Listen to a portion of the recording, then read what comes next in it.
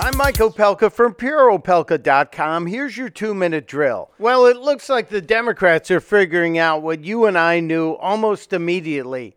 The Jussie Smollett case, the charges that he was attacked by two white guys in MAGA hats who threw bleach on him and tried to lynch him and all that stuff. We suspected there was something fishy about it from day one. And now it appears so do the Chicago police.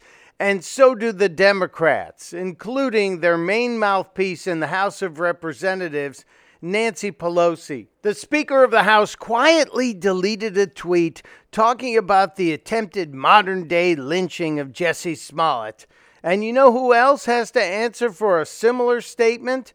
Two presidential candidates. Senators Kamala Harris and Cory Booker both posted tweets talking about the attempted, quote, modern-day lynching, close quote.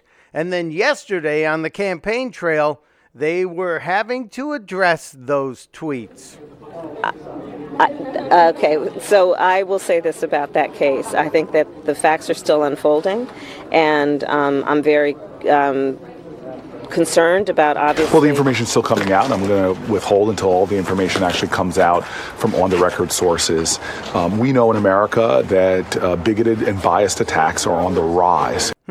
So weeks ago you could leap to conclusions, and now that the story's falling apart, you're taking a pause. We get it. You're hypocrites. Testudo, my friends. Testudo. Yes, they are.